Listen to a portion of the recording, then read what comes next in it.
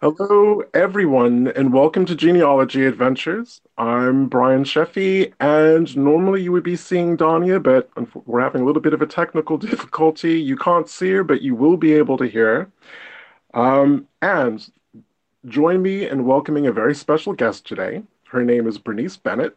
She is the author of a book called Our Ancestors, Our Stories. She is also one of the team behind the very popular series, online podcasting series, Blog Talk Radio. So welcome to the show, Bernice. Thank you. How are you today? I'm doing well.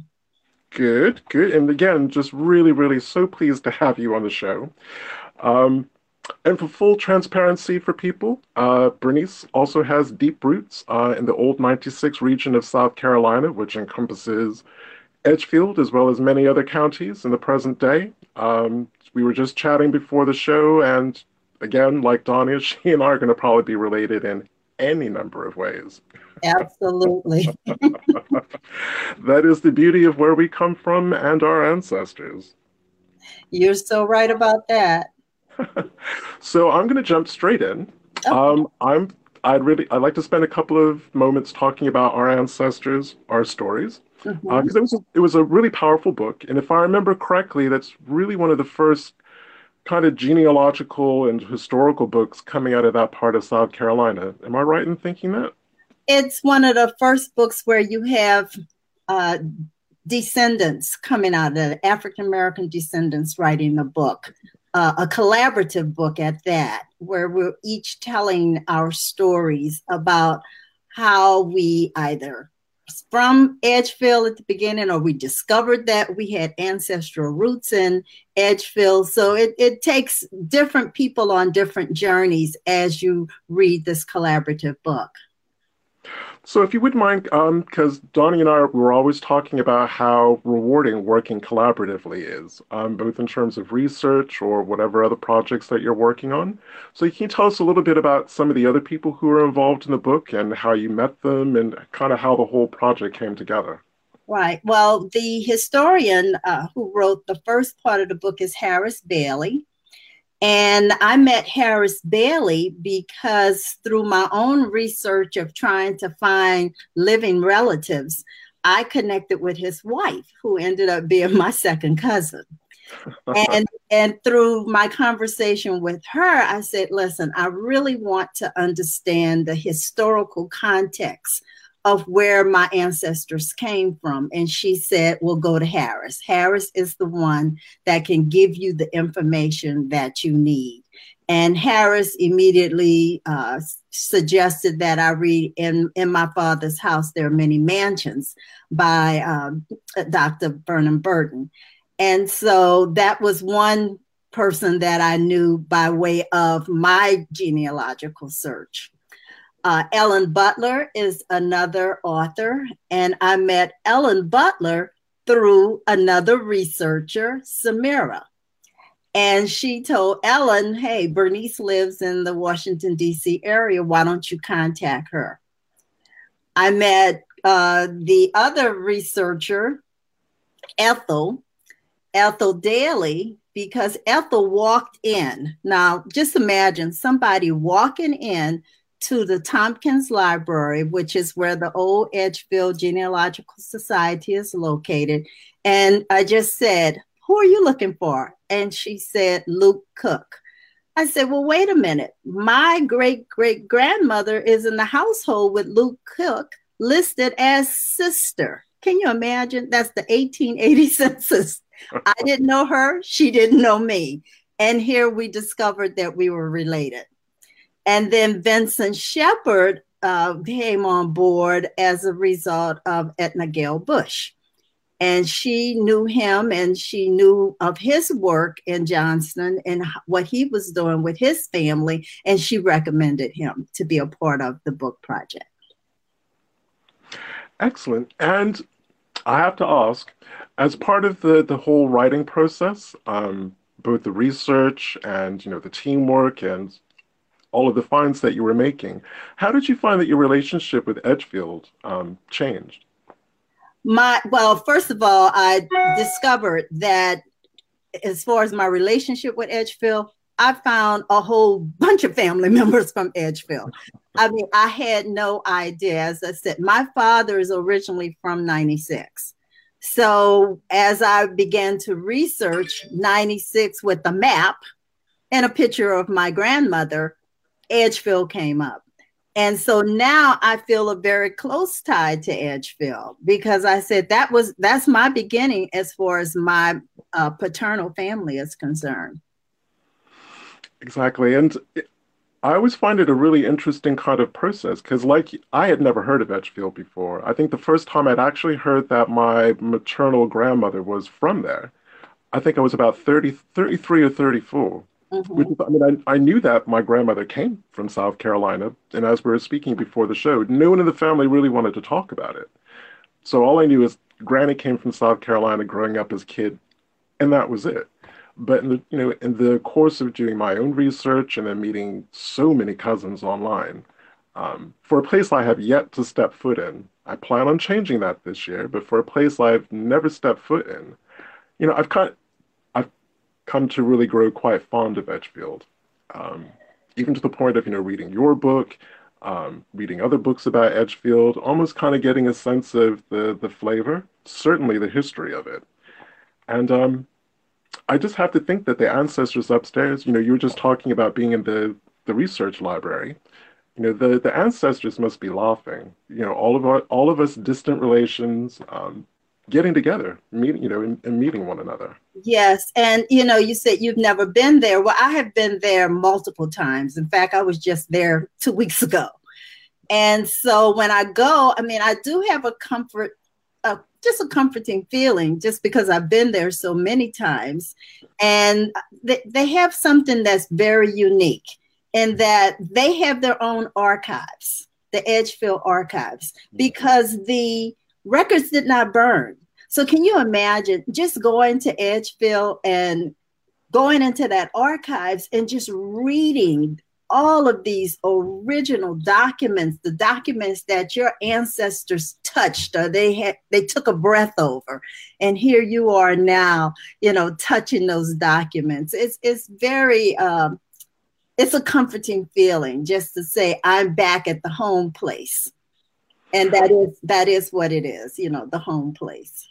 That's true. I mean, thankfully, I've had that experience in Virginia working on my father's people. And you're right, holding those old kind of yellowing, curling pieces of paper, or, even if you have to wear plastic gloves, it's surreal. That's the best word that I can use to describe it. And seeing someone's signature, because again, a lot of my people of color who were enslaved, or even free people of color, couldn't read or write. So when I was looking at documents, first of all, when I found a will for a black ancestor, the first will that I'd ever found for a black ancestor, other people might take that for granted, but I kind of started misting up a bit. That was a really powerful moment for me. When I actually saw his signature, he didn't do a little X, he actually wrote his name out in beautiful cursive. That was that was a really, it's little things like that that for me are really empowering. Yes, it is empowering. And, although as I said, I was searching for the living, I mean, I learned a lot about my ancestors and my ancestral roots because I not only did I find that they were enslaved, but I also found that my ancestor was in the militia, that my ancestor was part of a juror, that they paid tax, and the names were documented in newspapers. And so it gave me a better picture. It really, as you hear a lot of people talking about putting meat on the bones. It wasn't just this inventory of which I did see my ancestor, the one that I wrote about in the book, was enslaved, and several transactions, and it's documented. I could see the trail, I could see the family, and this particular ancestor did take the slaveholder's surname. Okay, well, yes, especially the part of South Carolina that we come from. Um, the whole surname thing has really been a revelation. Finding out where those surnames came from. Again, very, very kind of a very enriching and very powerful experience. And in terms of Blog Talk Radio, I Yeah. have to say I'm a fan. I've been listening for many, many years. And the thing that I love about it is, again, you were one of the first kind of broadcasts to really delve into African American genealogy, um, which was really helpful to me when I first started on my journey. And just inviting you to kind of talk a little bit about the team behind that and how you guys came together and kind of what Blog Talk Radio means for you. Well, first of all, it actually is not the first. The first, and I call her my mentor, was Antoinette Harrell out of Louisiana. And Antoinette Harrell had a Blog Talk Radio show called Nurturing Our Roots. And with Nurturing Our Roots, she had a big, strong emphasis on peonage. And she had a strong emphasis on the Delta and what you can learn. And so she and I connected because of my work at the National Archives, and she would invite me to be a guest on her show. And I said to Antoinette, I think I'm going to do my own Blog Talk Radio show. And so she said, okay, then why don't you do a few with me? Let's see how it works out. And then branch out and do your own. And that's exactly what I did. Now, when you talk about a team behind it, I am the team. Okay. I reach out to guests. I have specific things that I want. I want historians. I want genealogists. I want ordinary people that are engaged in genealogical work to come on and to share with others what they're doing. And so I pretty much opened the door for people to come to my show and be a guest on my show with the understanding that we will be talking for 60 minutes and I will be asking questions. And so I do ask them to recognize that this is going to happen. I'm going to have to stop for 1 second. Okay. Okay. Glenn, turn it.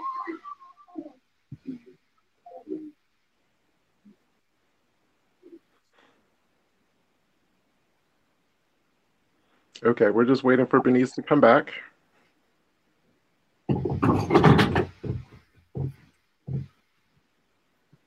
Sorry about that. That's fine. Real life happens. Real life happens. Real life happens. You're right about that. But anyway, the door is open for individuals to come on my show. Excellent. And I guess where did the impetus really kind of come to actually launch the radio show? The impetus came, as I said before, from talking to Antoinette and doing research at the National Archives. I researched at the National Archives so much that that's my second home. I'll tell people on my way going to my second home, if they had a cot that I could sleep there, I would. That's just how much I enjoy going into the records. And so I chose to name my show Research at the National Archives and then take it beyond, because obviously that's not the only resource for people. And so the impetus for me, and I hope for the listeners, is that it was a show that would emphasize African-American research, but also bring others who knew various research strategies that are general to the public. Anybody could try these various strategies. Mm-hmm. Cool. Again, something that we tried to do here. And I guess the next question I have, with a little bit of a preface, I'm going to say that, I went through the American school system. And I'm specifically thinking about the history courses and lessons that I had. And I'm going to honestly say, and I know that Donnie has said this as well, I have learned more about American history doing genealogy than I ever learned in high school. I found that the actual kind of real history of this country is far more, it's problematic.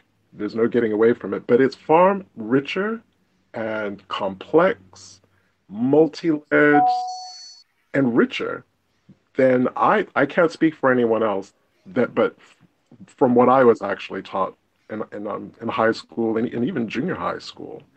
Um, and again, one of the benefits for me in terms of one, finding about where I come from and my roots and my heritage is just how long my ancestors had been here. If anyone had told me that I had had African ancestors in Virginia in 1619, I would have never believed them.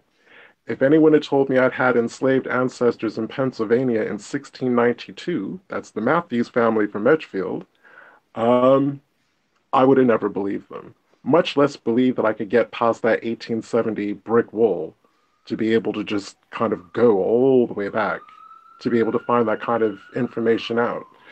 So my question to you is, after that preamble, kind of what have you learned about American history as it applies to your own family? And I guess, what do you do with that?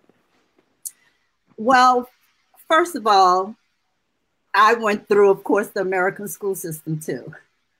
And so a lot was left out about our ancestors and how to even understand our ancestral roots. Africa, my view of Africa when I was coming up was the view that many people had, and that was the Hollywood. That was seeing Tarzan. We didn't study anything about kings and queens and great nations and what have you. And so that was a piece of our history that was totally whitewashed. It was, well, I'll put it this way, it was blackwashed, negative. It was not a positive part of the educational process. When you talk about history, there was basically not a lot of history of which I could say, oh, wow, my ancestors were a part of that. Oh, my ancestors were homesteaders. Nobody talked about that. I never heard that. And so throughout my research, I have gained a lot of knowledge about history and how my ancestor interacted with the whole American government and the system. I mean, I never, ever expected to find that in 1883, I would find an ancestor suing someone. I never thought that they would hire an attorney. That means just something that wasn't part of my thought process. But oh yes, I found a court case, and I'm like, go for it. Because, while you mentioned South Carolina, I'm also from Louisiana. In fact, I'm a native of New Orleans. Right. And so you could imagine growing up in New Orleans, we have a totally different, it's a cultural difference that you find in Louisiana. And our history is much stronger there also. But I'm also finding just stuff to be excited about with my family in Louisiana. And I have a new book coming out. Oh. And yes. If you'd like to talk a little bit about that. Sure. This book is based on a grandmother's narrative. One of the things that I do encourage people to talk to somebody, get some information from your elders. And so it's my grandmother's narrative about her grandfather's name and that she was named after her grandmother, and that he owned a lot of land. Now that's it. Now with that narrative, and she was born in 1894. So I'm talking about 100-year-old lady telling me this information. And so that is what my book is about, me trying to verify the narrative and find the legacy. And of course I did find it. Well, I have to ask, how close to the narrative are the records that you're finding? Absolutely, right on target. The first thing I had to do was verify her grandfather's name. Right. Started off, there was an old family Bible. Can you imagine finding an old family Bible with my grandmother's grandfather's name in it, and he was born in 1855. It is in the Bible. Wow. So, I'm a very excitable and happy dance type person. So right there, I said, okay, she was right on target. The second was that her grandfather's wife, which would be my two times great grandmother's name, was Rebecca Youngblood. So what did I find? A 1874 marriage license. You know, it's almost like I'm checking the boxes. She said this, she said that. I found them. I also found my three times great grandparents. Now, she didn't tell me about them, but because I found my two times, I was able to find the three times. And this is something that people, you know, really sometimes can't find. But I also found a marriage license for them. And also discovered that my three times great grandfather on the Youngblood side was a farmer in 1870. The man owned land in 1870. And so everything, I mean, it just kind of lined up over and over again. Of course, when you start doing research, you do find some unexpected things. And I did run into some tragedy. But with that tragedy, I did find my grandfather, my two times grandfather's name in the newspaper. And that was 1883. So, you know, it all tied in to the narrative, but I couldn't repeat that. I didn't want to repeat it until I had the evidence to support it. Nope. And the book takes you through that journey. Well, it sounds fascinating. And just for the benefit of our viewers, can you just repeat the title of it again? It's called Ma Becky's. Ma Becky's. Ma Becky. Her name is Rebecca, but we call her Ma Becky. And when would that be available for sale? In the spring. Excellent. Yes. Well, I will look. We'll certainly be looking forward to that. Great.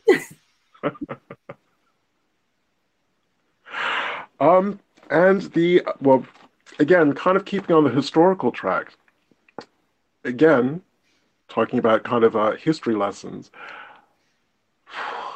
Black history for me, and this was, you know, when I was in junior high and high school, we're talking about the 1970s, 1980s, considering I graduated from high school in 1984. Black History Month was just painful for me. So painful. Because I grew up in a predominantly white town, and by predominantly white, I mean it was 99.2% white in Connecticut. So white, upper middle class, New England town. I was the only person of color, not just black person, I was the only person of color.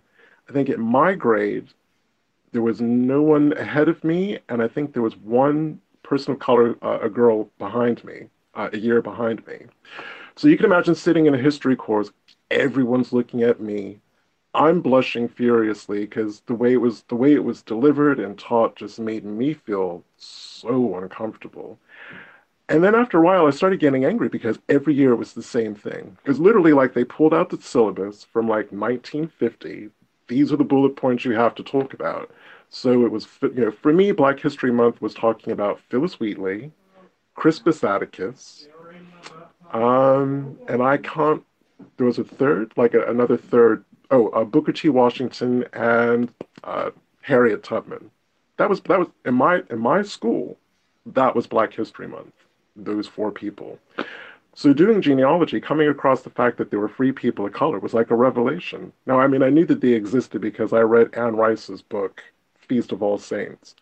So I knew Louisiana had a population of free African Americans, but it never occurred to me that other places did because I'd never heard of it.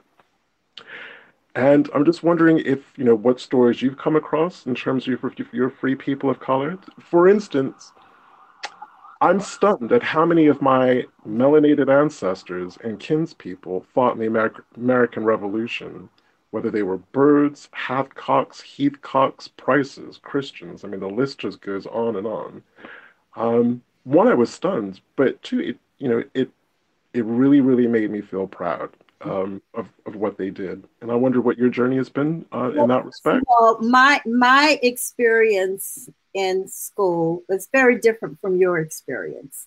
I grew up and went to segregated schools in New Orleans. They were all segregated schools. And so obviously my teachers were all Black. That was my bringing up. I also went to a historically Black university, which meant it was very different. You know, I remember the day Martin Luther King was assassinated, right, because I was pledging a sorority. So I remember exactly what happened. But I also had a mother that could tell me about George Washington Carver because she met him, because she went to McDonald 35, which was the African American high school. And she was there, and part of what she had to do as a student was go and listen to him give a lecture about the peanuts. That's what she would tell me. So when you talk about Black history, it came from what I got from my mother. And my mother had her grandmother, who was born in 1879, sharing what she knew about the Civil War, to the point where she would tell my mother about the Black soldiers.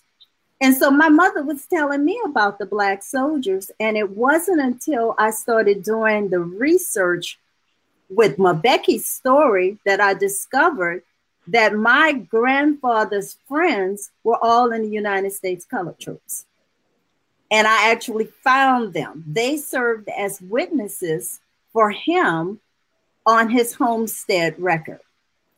So that's my history. I mean, my history is listening to what my mother had to say, going to church, to a Black church, and hearing what was coming out of the Black church, and going into my segregated schools, where I grew up, where you couldn't drink out of the water fountain.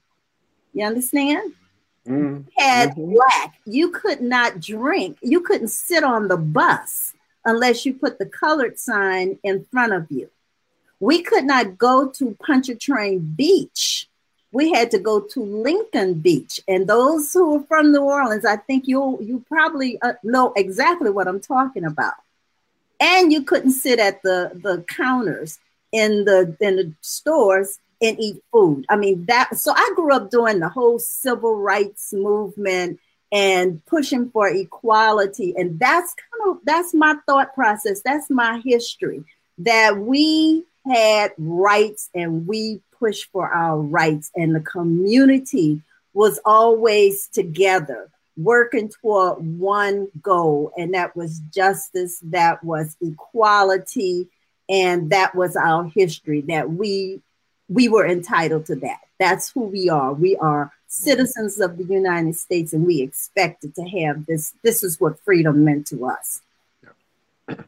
So very much in the spirit of my father, because I will take it to my grave, one of the stories that he shared, because he didn't really because he grew up in New Jersey, and I just thought that, you know, that's where he was born and raised, but he enlisted in the U.S. Navy in the 1950s. He actually did a youth naval training scheme, so he started his naval training when he was 17. And he was telling me a story. And again, remember, this is a kid from Montclair, New Jersey, who grew up in a multi-ethnic neighborhood that had kind of every ethnicity living side by side that you can imagine. He got on the bus with his white naval training cadet buddies. They're all in their uniform, and this is Virginia. He was told to sit in the back of the bus. He's in uniform, and he refused to do it. He refused to do it, and the only reason why they didn't phone the police is because his white naval buddies had his back. Yes, yes. And I wish I could, and I'm going to be honest, I wish I could see a lot more of that today. Just everyone kind of having everyone's back. And I guess what really blew my mind, because when he was relaying the story, he was saying it so calmly. I've seen a picture of him in his uniform, and it's like, you were training to fight for your country. You were willing to put your life on the line, service to your country, and the bus driver is telling you to sit in the back. Right. And that unfortunately was the reality. But I also, grew up in that I'm Black and I'm proud, and we all wore big afros. I mean, it was a very empowering part of that growing up process of our identity, because identity played a big role in us saying, hey, you're not going to do this to us. And even when people are doing their genealogy, I tell, talk to your parents, talk to the elders, talk to them about what it was like back then. Because one of the things that if there's nothing else that we ever get across to our kids is that education is important. Your role is not to go in class and act like a clown. Your role is to go in class and learn so you can come out because you are the future, just as our parents told us that we were the future. And so the little stories that you receive, you got them from your parents who could tell you this is the way life was. And they always wanted it to be better for us. And that's part of my looking at that whole history of where my family came from. And can you guys? I can. Hi. Hello. Oh goodness, I'm so sorry. So I just I've been listening to the show, and I wanted to also jump in and just thank you again, Bernice, for coming in. I'm sorry, you guys, that I was so late. Well, not necessarily late. I'm just having serious issues.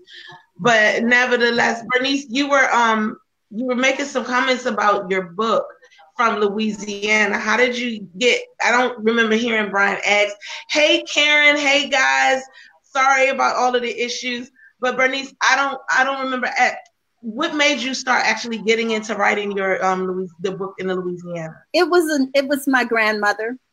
My 100-year-old grandmother, who was born in 1894, told me that her grandfather, Peter Clark, owned a lot of land.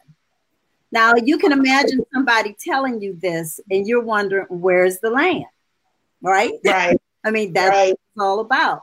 But she also told me that she was named after her grandmother, Rebecca. And so is this the same grandmother that you had that beautiful picture of? The grandmother that you're speaking, well, they're both beautiful pictures, yes. But the one grandmother is the grandmother from South Carolina. Both of my stories began with my grandmothers. One grandmother, unfortunately, passed away in 1928, of which I never knew. However, I was always told, my twin sister and I were always told that we looked like our grandmother. And so my journey with South Carolina was to find living relatives. My journey with my maternal grandmother was to verify her oral history, to verify that narrative, to see if indeed the narrative would play out in the documents. And so from a genealogical perspective, I'm a sleuth. I'm just like Sherlock Holmes. I go crazy and I don't stop. I am relentless when it comes to digging. And which for me, digging means I don't just do it. I'm not an online researcher 100% of the time. I will drive, I will fly, I will get on a train and a bus because I'm going to the home place. I want to walk the land. I want to talk to the soil. I want to, conjure up the ancestors to help me as much as possible. And so with that story, I'm talking about all of that. and what it takes to really verify the information that someone tells you about. Cool. Well, I have a process question for you, and you're one of the perfect people to actually ask this question. So when you're coming up or you're developing your research strategy, whether it's specifically to research a specific person, kind of what goes into how you develop your research strategy? Well, my research strategy always starts with what's at home. Okay. What can I find in my home? I do that before I ever go anywhere. And I start looking for documents in the home. So as I mentioned to you earlier, a family Bible. Is there information in the family Bible? Do they have vital records at home? Death certificates, birth certificates, marriage license. All of this is stuff that I'm looking for at home. Any stories that family members can tell me. Do they have any other kind of documents, wills, deeds? Because the family they kept records. So I want to first gather as much as I can from my home before I move to the next level, and then try to make sense out of what I have. So by doing that, do you find that really kind of, as you're finding things at home and you're kind of building out the information that you have for an ancestor, does that actually help you narrow your focus? So say, for instance, when you go to the Tompkins Library, yes, instead of looking for a vast array of documents, you're looking for specific things. Absolutely. I'm looking for very specific things when I go. In Right. fact, I'll map it out before I leave my home and say, I want to find, for example, one of my ancestral connections is with the Friars. So I wanted to find, what could I find out about the Friar family? So I discovered there was a Freedman bank record. But before I even got to the Freedman bank record, I looked at Social Security application. Can I find my grandfather's mother's name on a Social Security application? Can I find a delayed birth certificate with my grandmother's name on it? Can I find information about when she died? Can I find anyone that witnessed when my grandfather was born? I mean, I look for all of this, and I'm just going back. Each time I add a piece of new information, then I find out as much as I can on that person. And that particular family that I'm mentioning now, I trace them all the way back to being owned by the governor of South Carolina. They were Pickens, the Pickens slaves. The Pickens. Yeah. Okay. Mm-hmm. Yeah, that's a family I haven't even started to mess with yet. Yeah. Right. It's on the horizon. Right. I have a question. So this actually goes into you talking about what you research and how you go about researching. You're actually a part of the Midwest African American Institute. Is this something that you guys participate in teaching to other aspiring genealogists as well? Can you give us more information about that? Right. I think it's Magi and we call it Maggie. It's the Midwest African American Genealogy Institute. It's held every summer at the Allen County Public Library. So we're going on our 8th year. This is an institute. It is not a conference, which means that individuals can sign up for courses. And in that 3-day period of time, they are actually given concepts and they are then working it. They're learning how to analyze. So that there's track 1 is fundamentals of genealogy, fundamentals. And so the coordinator is Dr. Shelley Murphy. Well, Dr. Shelley Murphy is going to make you tear down a document, tear it down. What can you tell me about this one death certificate? There's something on here that you need to really understand. And so she has the so what. No matter what you come up with, you better be able to explain that document all the way through. And so people are working. We even have a brick wall section where everybody comes together and they help people work through their brick walls. And, if any of you have had a chance to listen to one of my shows by Robin Smith, Robin talks about the artificial brick wall. Well, we help people work through that to see, well, maybe I'm not looking in the right place, or maybe I'm analyzing this document incorrectly. So that's one of the things. That's one course. Another is DNA. We have DNA for beginners and we have DNA for intermediates, because you have so many people out there testing, but they have no idea what they're testing. They don't even know whether they did a Y DNA or autosomal DNA or what have you. And so this is a course to teach people how to understand your DNA results, how to make sense of it, how to connect the dots with the relatives. Yeah, because that's something I'm going to be speaking to at a conference this summer in Virginia. Is DNA testing, it's a tool. Like any other tool, it has its positives, its negatives, but It has a very specific reason for being. It answers very specific questions. But it's not a magic wand. It's not going to miraculously fill in the details of your missing ancestors. It'll indicate who, your family lines will probably be. But because it's something that I try to stress in a lot of Facebook groups is DNA paired with the paper trail, that's the ticket. It's not one of the, to work with those two pretty much in tandem. Right. Well, you're absolutely right. DNA without genealogy and history, I mean, they equal incomplete. You have to pull them all together because it's not going to answer your question. I mean, it will tell you how many relatives you have, but until you do the genealogy, you're still not going to get it. You're still not. Because in a way, African Americans specifically, we kind of have three. I hate to say brick walls, pseudo brick walls, faux brick walls. We have the 1870 census is one. Then we have those two big pulses of migrations out of the South.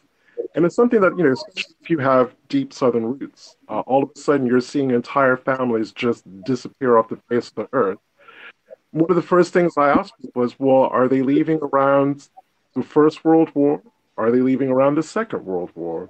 It's like, because you start to, especially if it's male ancestors, I start suggesting you need to look at draft cards, World War I draft cards, World War II draft cards, look into the surnames, see who's moving from your state to Detroit, DC, Baltimore, just all the big places our people went to.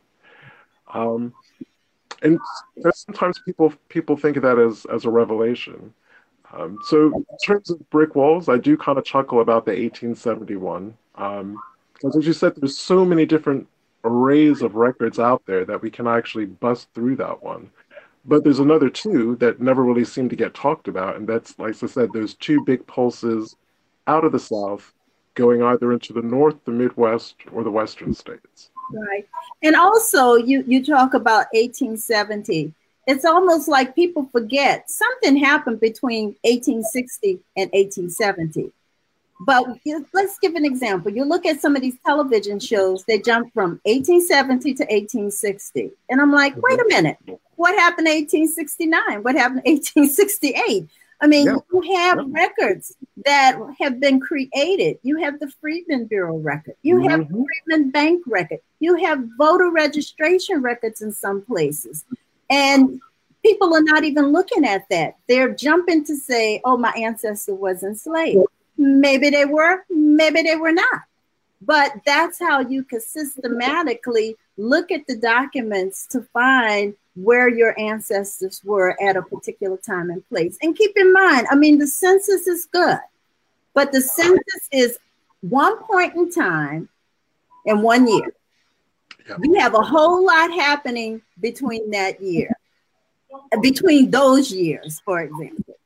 Even the loss of the 1890 census.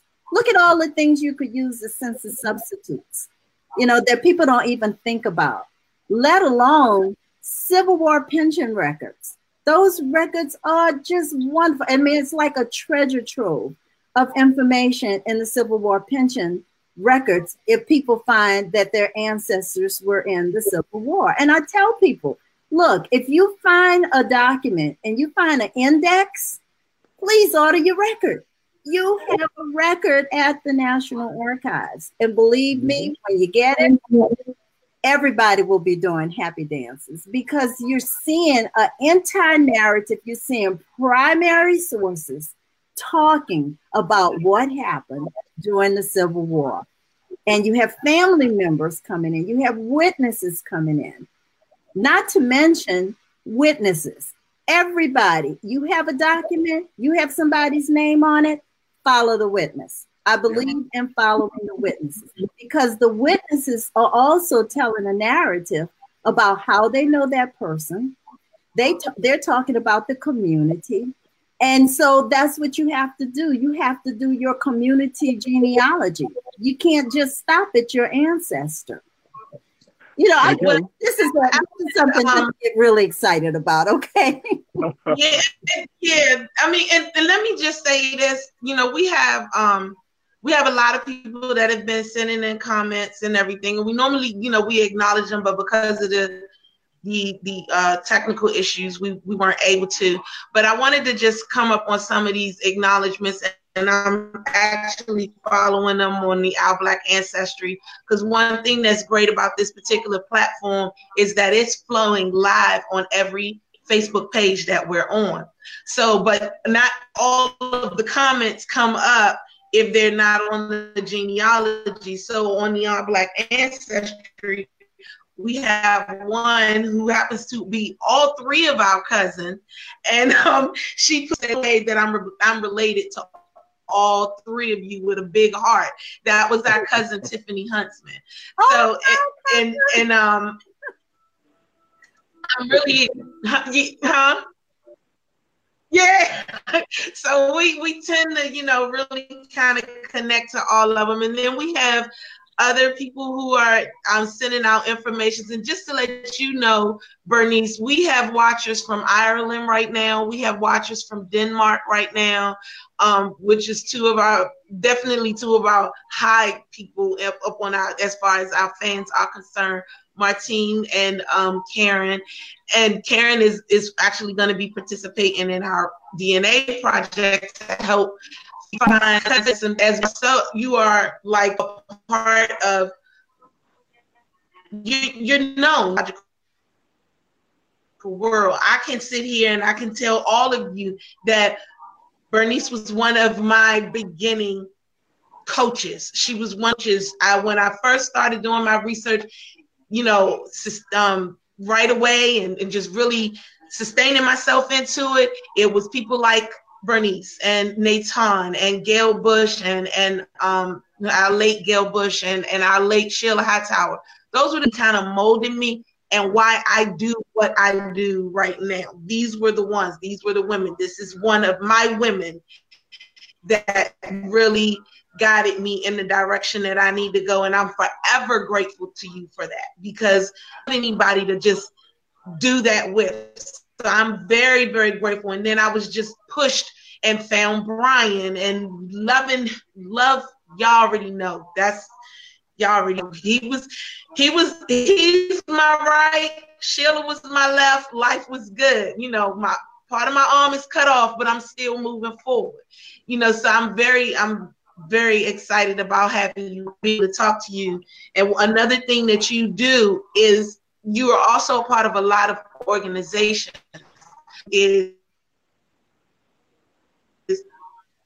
you think that being a part of the different organizations, because you're a part of the AAHGS, which is the African American Historical and Genealogical Society, you're a part of the Sons and Daughters, the Passageway group, you're a part of Maggie. I mean, do you think that these things helped you move forward and grow even more as far as your genealogy is concerned? Absolutely. The Afro-American Historical and Genealogical Society was the first society that I joined. And it was just a wonderful opportunity to go to a AAHGS meeting in Little Rock, Arkansas, and to meet other African-American researchers talking about strategies, talking about the findings, their ancestral findings. And it was just part of what I needed to do. And I strongly encourage people to become a part of the Afro-American Historical and Genealogical Society. We have chapters all over the United States.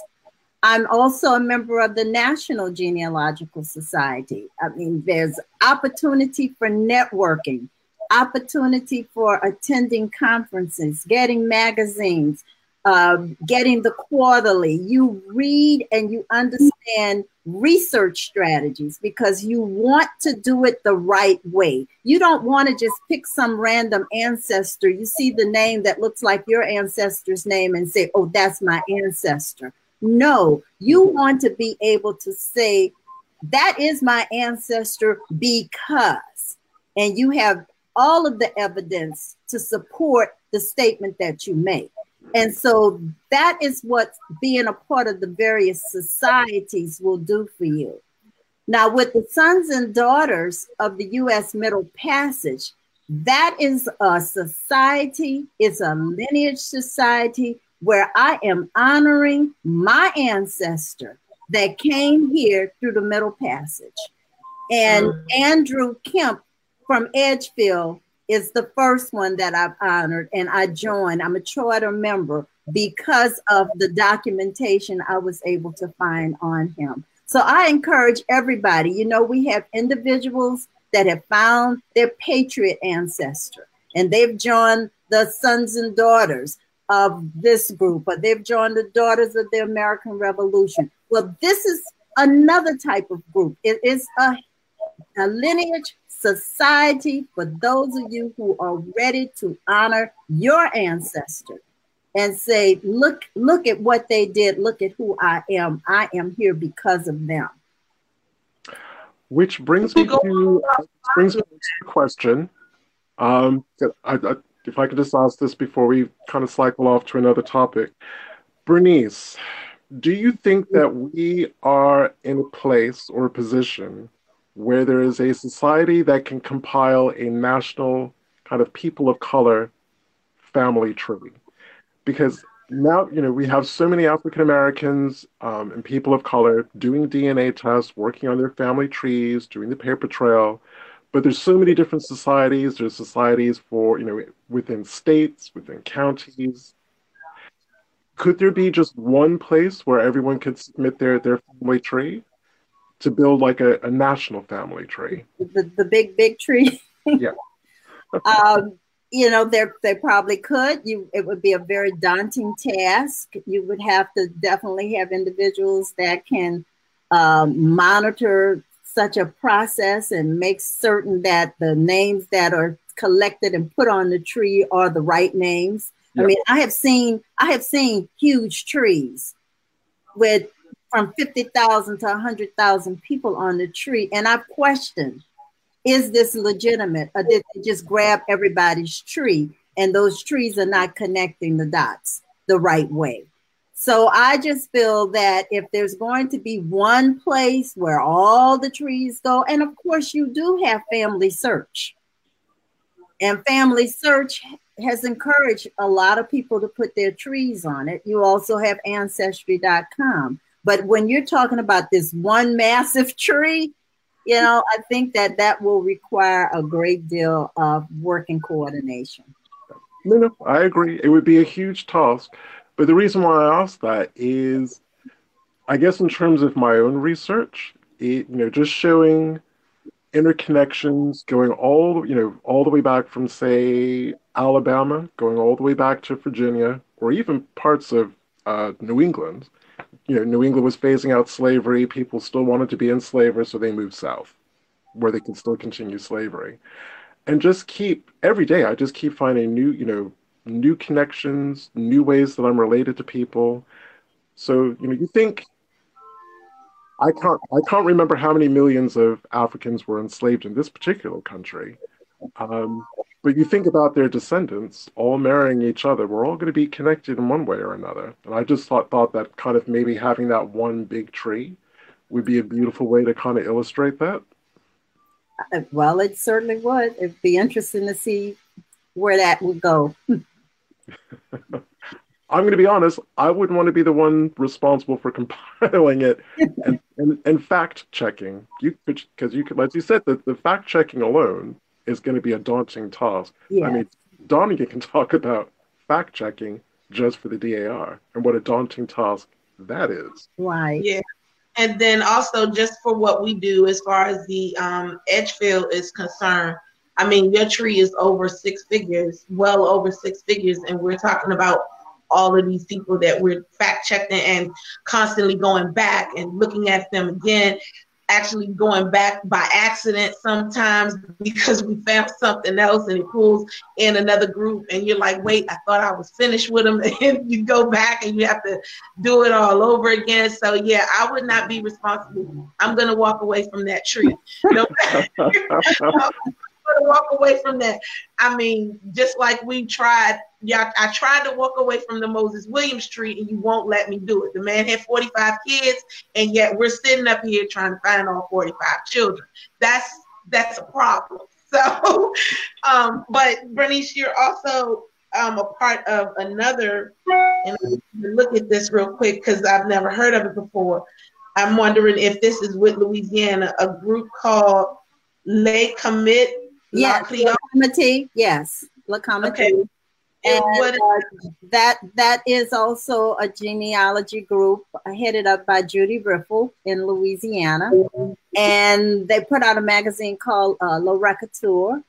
And it includes historical, the magazine itself includes historical information about Louisiana, but also we are divided by parishes. And so they're parish guides to help people conduct research in various parishes throughout Louisiana. I, for a while, sponsored the St. Helena Parish Guide. And that's because that was the original place my ancestors were from. But the large proportion of my DNA matches, if you will, are all from St. Landry Parish, Opelousas. It's like, you're from St. Landry, you're related to me. But, you know, I'm from New Orleans originally, but of course there was movement back and forth. And my grandmother and grandfather and great-grandmother are from St. Helena Parish and Livingston Parish. So you have to know where these places are. This is the South. It's not at the top. It's at the bottom. You know, it's close to New Orleans, and that's where my people are from. Well, it's funny you should mention that because our next special guest the week after next is Phoebe Hayes from that very same yes. committee. Yes. Okay. She's our next speaker. Great. Wonderful. Wonderful. Just because, again, I was blessed a couple of years ago to do a full presentation, be a keynote speaker for their annual conference.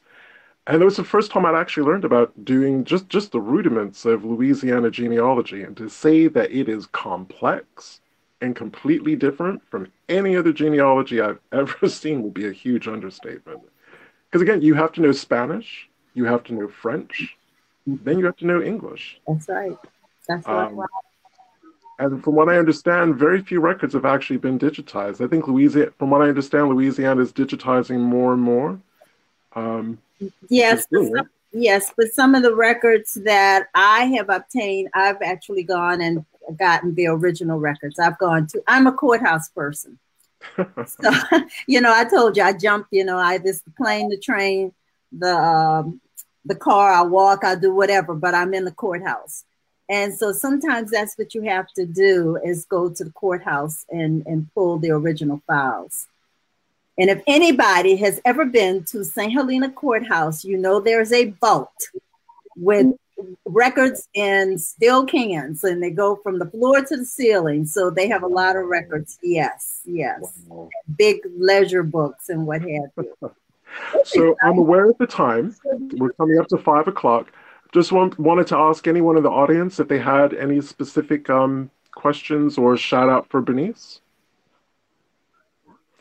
And while we're waiting for that, I wanted to ask you, Bernice, do you have because me and Brian was right on the same page. I was actually getting ready to go into that type of thing, and then also ask, are there any links to different things that you have that we can share with our audience as far as Maggie, like when they can start registering for it, or your book, if you have any links going towards your book. Yes. You know. Okay, first of all, Maggie registration is open for Maggie right now. And the website is www.maggieinstitute.org. And so Maggie, is that one G or two G's? It's 1GI, Midwest African American Genealogy Institute. So that's correct. That's correct. And when they go to the Maggie site, they will see 5 tracks. And we actually have added a new one, 5 Civilized Tribes, for those of you that are very interested in, yes, and Angela Walton-Rogers is heading up that track. And then we have a writing for those interested in writing. We have a writing track, and one day it's a writing lab, and that's all they're doing is they're writing. So you have an opportunity to take the writing track, the pre and post emancipation track, the DNA track, the fundamentals track, and there's also another track that's part of fundamentals, and it's going to teach people about slave era documents. You're going to understand about slave narratives, runaway slave ads. I mean, the things that we don't think about or people don't really delve into, that's what we'll be doing at Maggie. Not to mention wills and deeds and what have you. Okay. We have one question from Martine Brennan, and she said, can you list some sources you would use for 1880 to 1900, please? I would definitely use of course, the census. I would definitely use a Civil War pension record. I think that's a great record for you all to find information. I would look at the any type of record that's in your local community. So let's say the newspaper. Go to the newspaper. You may find information. Voter registration list, and of course, vital records, birth, death, marriage. Those are the records I would recommend. And it depends on where you're from, whether those records are available. So you need to also look at, when is a record available in this particular state. To that, I would also add property deeds, property records, and yes, definitely land. Mm-hmm. Court cases, especially involving property and boundary lines. Court cases during this time period would be another good one. For African Americans, this is a period where railroad expansion across America was really kicking off, and it was one of the few industries that Black people could get into, for employment. So and I can't remember. I think they're stored in, is it Atlanta? It's somewhere in Georgia that's like the main repository for those railway worker employment records. And depending on what state, for example, Mississippi, you have educable children lists. Yep. So you want to, look at what's available in your state as far as school, jeans teachers. If they had jeans teachers and they set up these Rosenwald schools, you want to try to look in some of those records. Some communities, they have medical records. So you want to look and see, what's there in the various medical records. And not to mention, you have a period, this is a little beyond 1900, but you have universities and you have schools that set up sororities and fraternities and what have you. I'm AKA 1908. At Howard University. So you want to look at what's happening in those communities with the universities and higher education. One other, coroner's reports. Yes, that's what I was getting ready to say. We know about the coroner's report, yes, don't we? We do. You want to go to the coroner's reports. You want to look at Mason records. If you have Masons in your community, social and pleasure clubs. I mean, those are groups that came together in your community to help people. You're going through Reconstruction. What kind of groups in the communities were organized, and what kind of records did they keep? Yep. Not to mention the churches. Don't forget the churches.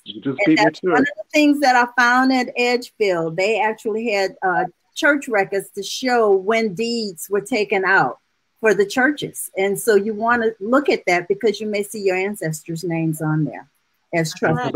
And to that, I would add county tax records, if they exist and if they're available. Also, there was tax records, and there was another set of records that were like that. It'll come to me. Sorry, it's literally just gone out of my head. Oh, if you have a sense, especially if your ancestors lived in a very rural place, and they like to make money on the side, like I have a family that was forever making moonshine and getting caught for making moonshine. But it was so lucrative for them to do it, they didn't care that they had to pay a fine. Newspaper articles. That's where I've actually found out a lot about this family. They were forever going into court. The whole family is being named. Invaluable. So yeah. Yes, I definitely agree with the court records. That's where I found a lot of information. I was surprised, actually, to find my ancestors in Louisiana in court. Guardianship records. Yes. That's the one that I was trying to think Yes. of. Guardianship records. Mm-hmm. We got another question. This one is off of Outback Ancestry, and they said, "How can I get historical designation for my family church and cemetery?" Do you know anything about that? I think you need to go to the Historical Society in your community and find out more information about that. Yeah. Okay. Well, the other thing is, what about your show? How often is your show shown? And I realized that you actually changed the name of it to Ancestors Footprints. Yes, the artwork hasn't changed, but the show has definitely changed. Yeah. To Ancestors Footprints. I broadcast every Thursday night. Sometimes I'll do a special. For example, I have a special coming in this Wednesday on attention deficit disorder, which is different. You could kind of wonder, what does that have to do with genealogy? Well, we're talking about patterns in the family and family history. And so I have guests who are coming on, and they're going to talk about that. But after the show, I'm a podcast. And the podcasts are available anytime. You can just listen at your leisure. And so I have over 300 plus episodes, and just have fun. Just go back and listen until you are saturated with information. You have a link to that? What's the link to your podcast? www.blogtalkradio.com/Bernice Bennett. And that'll take you right through it. But I'm also on Stitcher.com, iTunes, TuneIn.com, you name it. I'm on just about every podcast platform. That's right, you are. Everything from iTunes and beyond. That's right. Oh, right. So, Bernice, thank you so much for joining us on this Sunday. Awesome, Bernice. I'm so glad you decided to get on our show. Yeah. Well, thank you so much for having me. And hey, I look forward to talking to you in the future. Same here. All the best with the new book. I know I, for one, can't wait for, well, I can't wait for spring to get here anyway, but that gives me an extra reason for spring to get here quickly. Okay. Take care. Bye-bye. Take care. Bye-bye. And to everyone else, thank you so much for joining us. And we will see you on, just consulting my notes, we will see you next on the 17th of February, where Phoebe Hayes from the Louisiana Archives will be joining us. And until then, have a blessed Sunday. See you on the 17th. Bye.